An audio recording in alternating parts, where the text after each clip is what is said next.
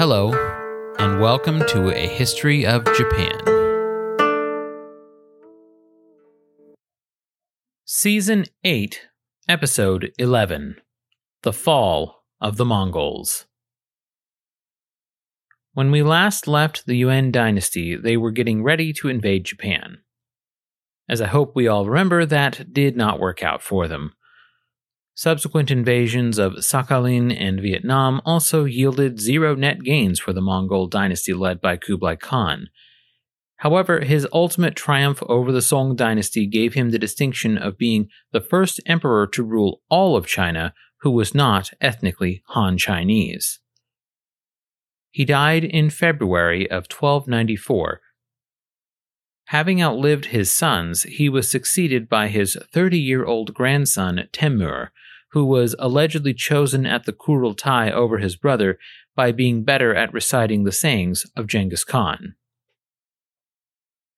Temur Khan, known by the posthumous name of Emperor Chongzong, largely continued his grandfather's policies and seemed to follow the same path of adopting aspects of Chinese culture himself, as well as appointing administrators according to merit. Under his rule, members of many non-traditional groups were placed in positions of power, including Muslims, Christians, and Taoists. Kublai Khan had suppressed Taoism because of the pro-Han nationalism that so often came with it, but his grandson reversed this policy. One of the first actions taken by Temur Khan was to cancel the upcoming follow-up invasions of Japan and northern Vietnam. The treasury was already becoming strained from these incursions, and it seems unlikely that either would succeed if given just one more chance. Plus, the Yuan army would need to bolster its numbers to protect itself against the forces of the Central Asian Chagatai Khanate. The Kaidu-Kublai War had erupted just after the Toluid Civil War, which enforced Kublai Khan's claim to the throne, and had raged for 30 years, with most of the fighting taking place in Mongolia and northern China. Kaidu died in 1301, and a peace was concluded in 1304 in which the Chagatai recognized Temur Khan as their rightful sovereign and agreed to pay the regular tribute. At least, for the moment. Temur Khan ruled until his death in 1307.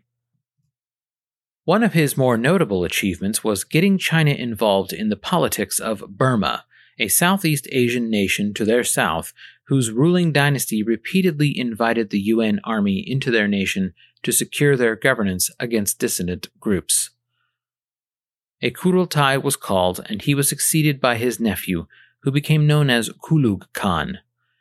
His posthumous name was Emperor Wuzong. Kulug Khan, like his uncle Temur Khan before him, was a devout Buddhist and donated lavishly to the various temples around China and throughout Tibet. He also generously awarded high offices and titles to the various Mongol factions in hopes of shoring up their support. While this worked in the short term, it created a massive problem in the long term in the way of treasury shortages accompanied by runaway inflation. Although he attempted to bring the financial situation under control by reducing staff and cutting costs, when he died in 1311, the Yuan government was extremely unpopular with the people of China, who suffered under the economic uncertainty which Kulug Khan had created. He was succeeded by his brother, Buyantu Khan, who is remembered as Emperor Renzong. Buyantu Khan began with a general purge, ridding himself of many high officers who had been appointed by Kulug. Unlike his brother, Buyantu Khan was a dedicated Confucian who simplified the paper currency system, halted costly construction projects, and reintroduced the civil service examination system for potential bureaucrats nationwide. He reformed the legal system by more extensively codifying Yuan law, and even removed influential Mongol magnates who had been appointed as judges and replaced them with actual scholar jurists.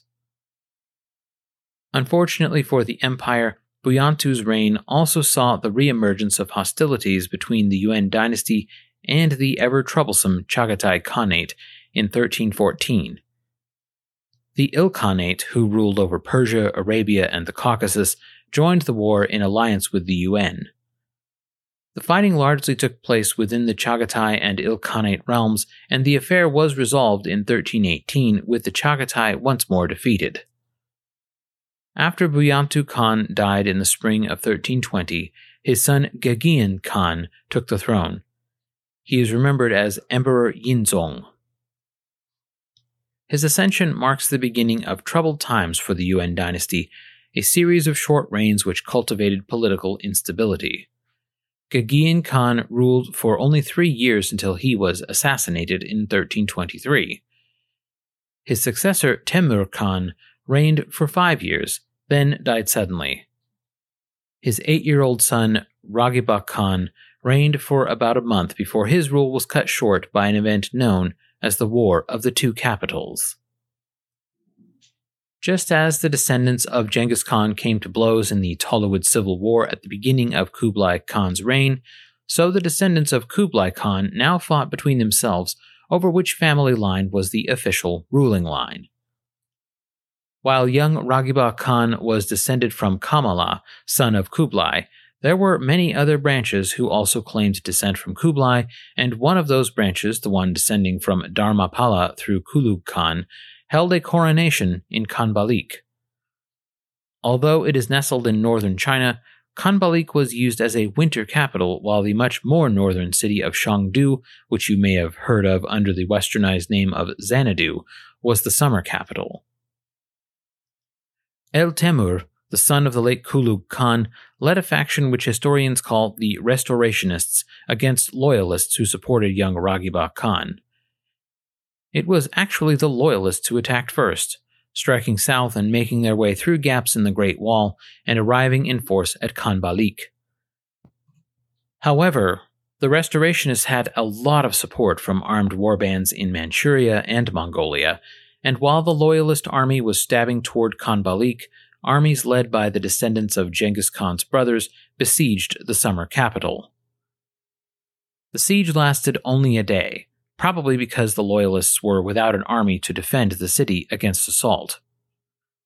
The loyalist ringleaders were executed along with the 8-year-old Ragibak Khan. While it seems like this should have brought an end to the fighting, insurgents continued waging a bitter guerrilla campaign against the Yuan dynasty for another 4 years until the war finally ended in 1332. The new emperor of the Yuan dynasty was Jayatu Khan, a descendant of the Dharmapala line who is remembered as Emperor Wenzong. Because his installation as the new Khan was so transparently illegal, his rule was immediately challenged by his older brother Kusala, who had been busy currying favor in Central Asia at the time of Jayatu Khan's ascension and the War of the Two Capitals. Kusala marshaled a huge army from western Mongolia and the Chagatai Khanate and brought them to Karakoram. Jayatu Khan abdicated in February of 1329 in favor of his brother after sitting on the throne for less than 4 months, hoping to avoid an all-out civil war. Kusala was named Kutuktu Khan and is remembered as Emperor Minzong. Kutuktu Khan would reign for only 6 months before being poisoned at a banquet hosted by his younger brother Jayatu. El Temur, who initiated the coronation of Jayatu Khan and thus launched the War of the Two Capitals, was a high-ranking Kipchak who almost certainly masterminded the affair. He and his faction feared being marginalized as Kutuktu Khan seemed intent on bringing in more ministers from the Chagatai Khanate to replace them. Jayatu Khan was once more enthroned and allowed to continue his rule. I attribute Jayatu Khan as being the ruler of the Yuan dynasty and at least nominally over the Mongol Empire, but real power lay in the hands of El Temur, who ruled the nation with despotic power not unlike the Fujiwara regents of Japan. When Jayatu Khan died in September of 1332, his 6-year-old son Rinchibal Khan was placed on the throne and later given the posthumous name of Emperor Ningzong. However, his reign would last only until December of that year, less than 3 months in total. I was unable to find a credible cause of death, but being that he was very young, it's certainly possible that he was afflicted with something for which the medicine of his day provided no assistance. With the youngest son of Kutuktu Khan gone, the best option in terms of rightful claim was Togon, the eldest son of Kutuktu, who had been essentially frozen out of government since his younger brother Richibal's ascension. Although El Temur did not want to enthrone Togon, who was 13 years old but already very independent-minded, he had little choice. Togon Khan was given the posthumous name of Emperor Shun.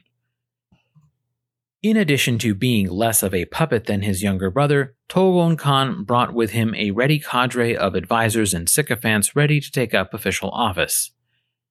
His official enthronement was initially delayed, but El Temur died in May of 1332, and in July of that year Togon Khan was officially installed. His posthumous name is Emperor Huizong. With El Temur gone and a new sovereign on the throne, the new administrators appointed by Togon Khan took great pains assuring that El Temur's partisans would be locked out of government permanently.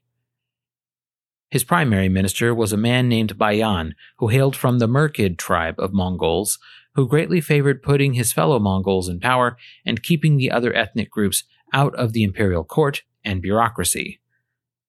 Bayan even abolished the imperial examination system, preferring Mongol patronage and preventing Han and other Chinese ethnic groups from holding any kind of administrative power. By the time of Togon Khan, the office of emperor had been greatly reduced by the preceding decades of infighting and factional strife. Bayan was not merely a high-ranking administrator but a warlord with his own army. He killed the children of his late rival El Temur and frequently arranged the assassination of others whom he saw as threats to his dominance of the imperial court. There was no practical means by which Togon Khan could rid himself of this troublesome warlord without the help of a warlord of his own. Enter Toktoa.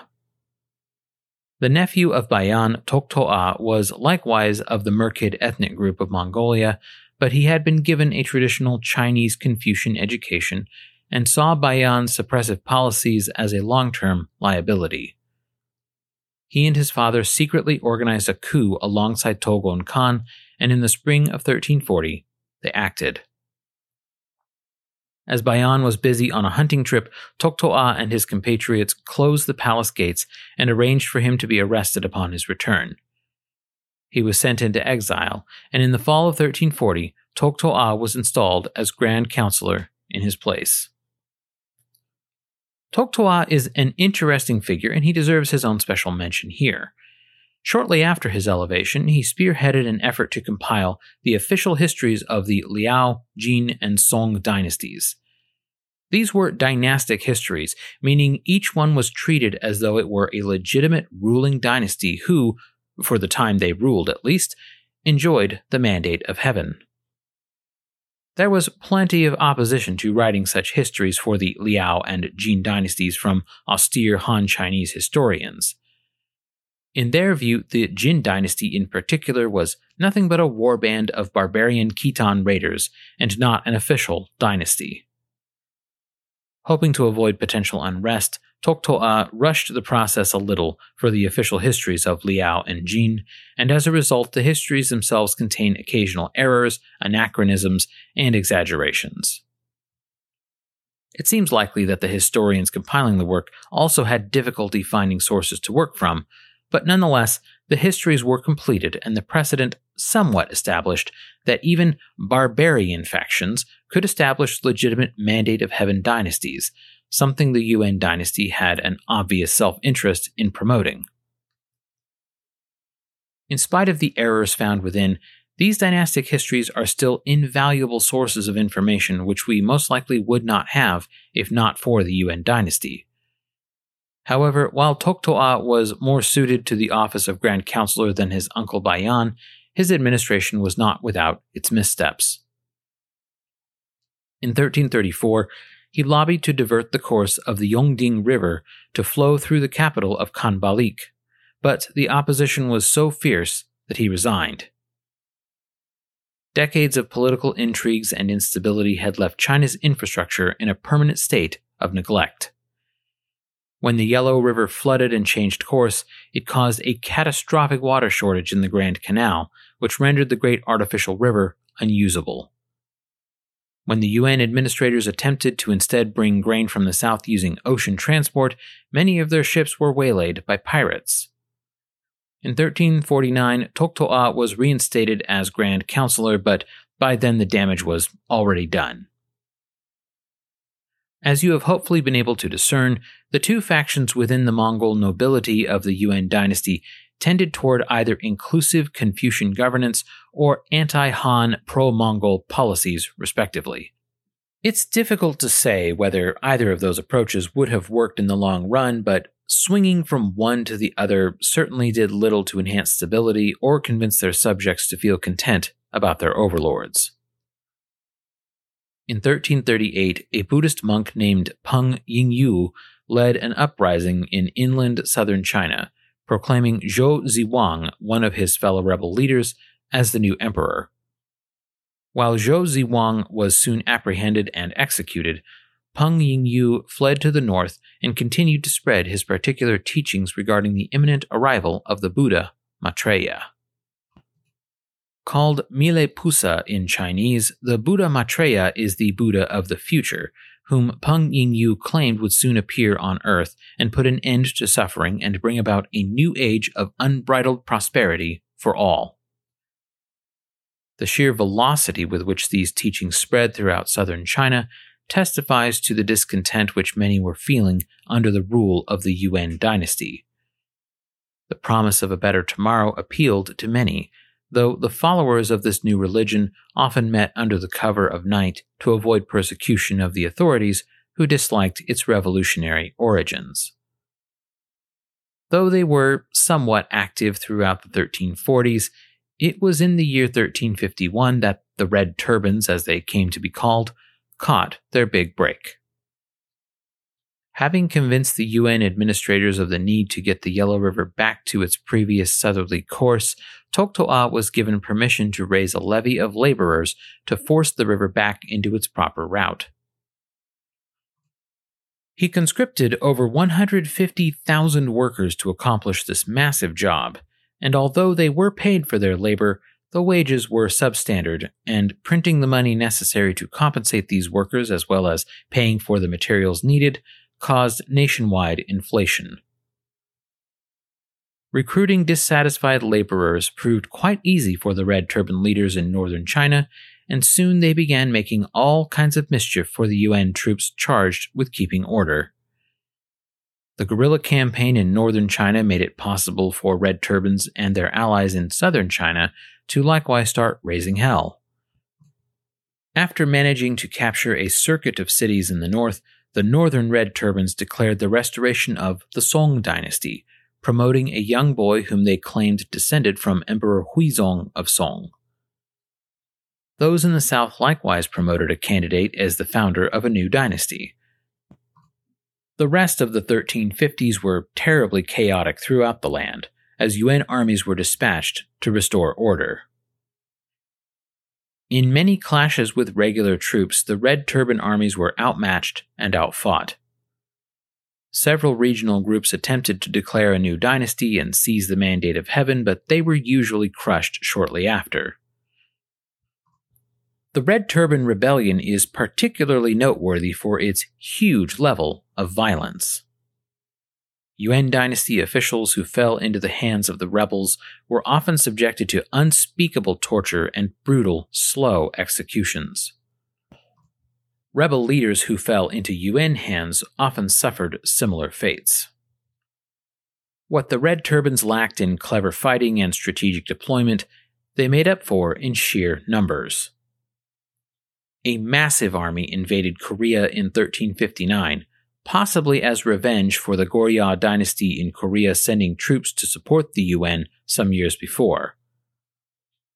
Although many in that first army were killed as the Goryeo armies drove them out, another Red Turban army of 200,000 invaded the following year, temporarily taking Kaesong before being driven out once more. We'll have more to discuss regarding the Red Turbans and their revolution in the next episode. While I've devoted much of this episode to the political struggles of the Yuan dynasty, it is worth our time to recognize their accomplishments in other realms. Though it was practically divided into 4 factions, the Mongol Empire was still, on paper, a unified polity with the Emperor of Yuan as the Great Khan. This meant that knowledge could now travel relatively unhindered over a large span of the world. In the 12 and 1300s, Arab and Persian mathematicians were considered the most skilled and cutting edge in the world. Arab numerals were adopted by Chinese mathematicians during the Yuan dynasty, and thanks to the ready flow of information from the Ilkhanate, they gained access to more advanced formulations and techniques and even managed to make some of their own.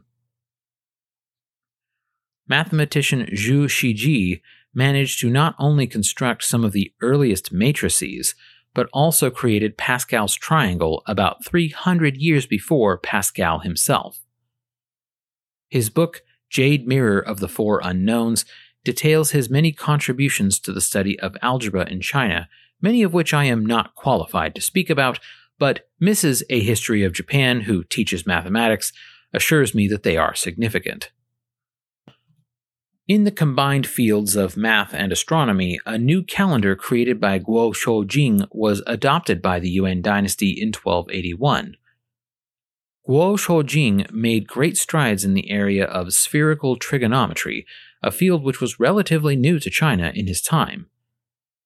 His calendar may have been partly inspired by Muslim calendars of his day, but we aren't truly certain of such a connection.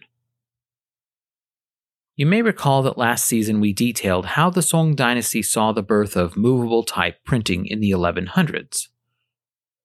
The Yuan dynasty generally promoted literacy and sponsored bookmakers and printing shops both to disseminate official commands and to spread newer publications. Some of these shops also printed paper money, an interesting innovation but one which would make court finances somewhat difficult due to its relative instability. Medicinal knowledge likewise spread across the Silk Road, introducing both East and West to the other's ideas about healing, disease, and general wellness. While neither really had an accurate conception about the body and many related elements, both had little things that worked which have since been proven trustworthy. The cultural exchange is also valuable, as those in the East learned about the 4 bodily humors, and those in the West learned about things like acupuncture. However, it wasn't all just exchanges of superstitions. Chinese physician Wei Yilin did some groundbreaking work in the field of joint repair, even performing surgery on some patients who were given anesthesia to reduce their discomfort.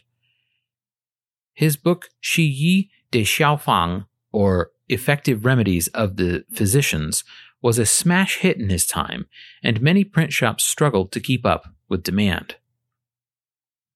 The fields of ceramics, poetry, theater, and music similarly thrived thanks in part to the influx of new ideas from around the world.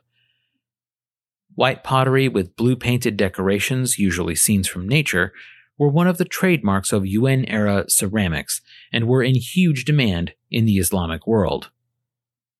Poems written in the Sangku style, which was created toward the end of the Song dynasty, became increasingly popular under Yuan leadership as poems became songs to be performed in an operatic setting. Instruments from Western cultures began making their way across the Silk Road, enriching the performances and music of the 12 and 1300s. Regardless of any cultural contributions, however, the political instability of the latter-day Yuan dynasty eventually became its undoing. By the late 1360s, the Yuan dynasty faced a red turban movement which had become better networked, better armed, and much better organized than before. In the fall of 1368, a city near Khanbalik fell to a red turban siege, and Togon Khan fled for Shangdu. Khanbalik fell to the Red Turbans shortly thereafter. Next time, we will get to know the leaders of the Red Turbans who finally expelled the Yuan dynasty and see which of those leaders would manage to become the next emperor of China. Until then, thank you for listening. If you would like access to exclusive bonus episodes, as well as ad-free versions of the regular episodes, please consider supporting this podcast at patreon.com/ahistoryofjapan.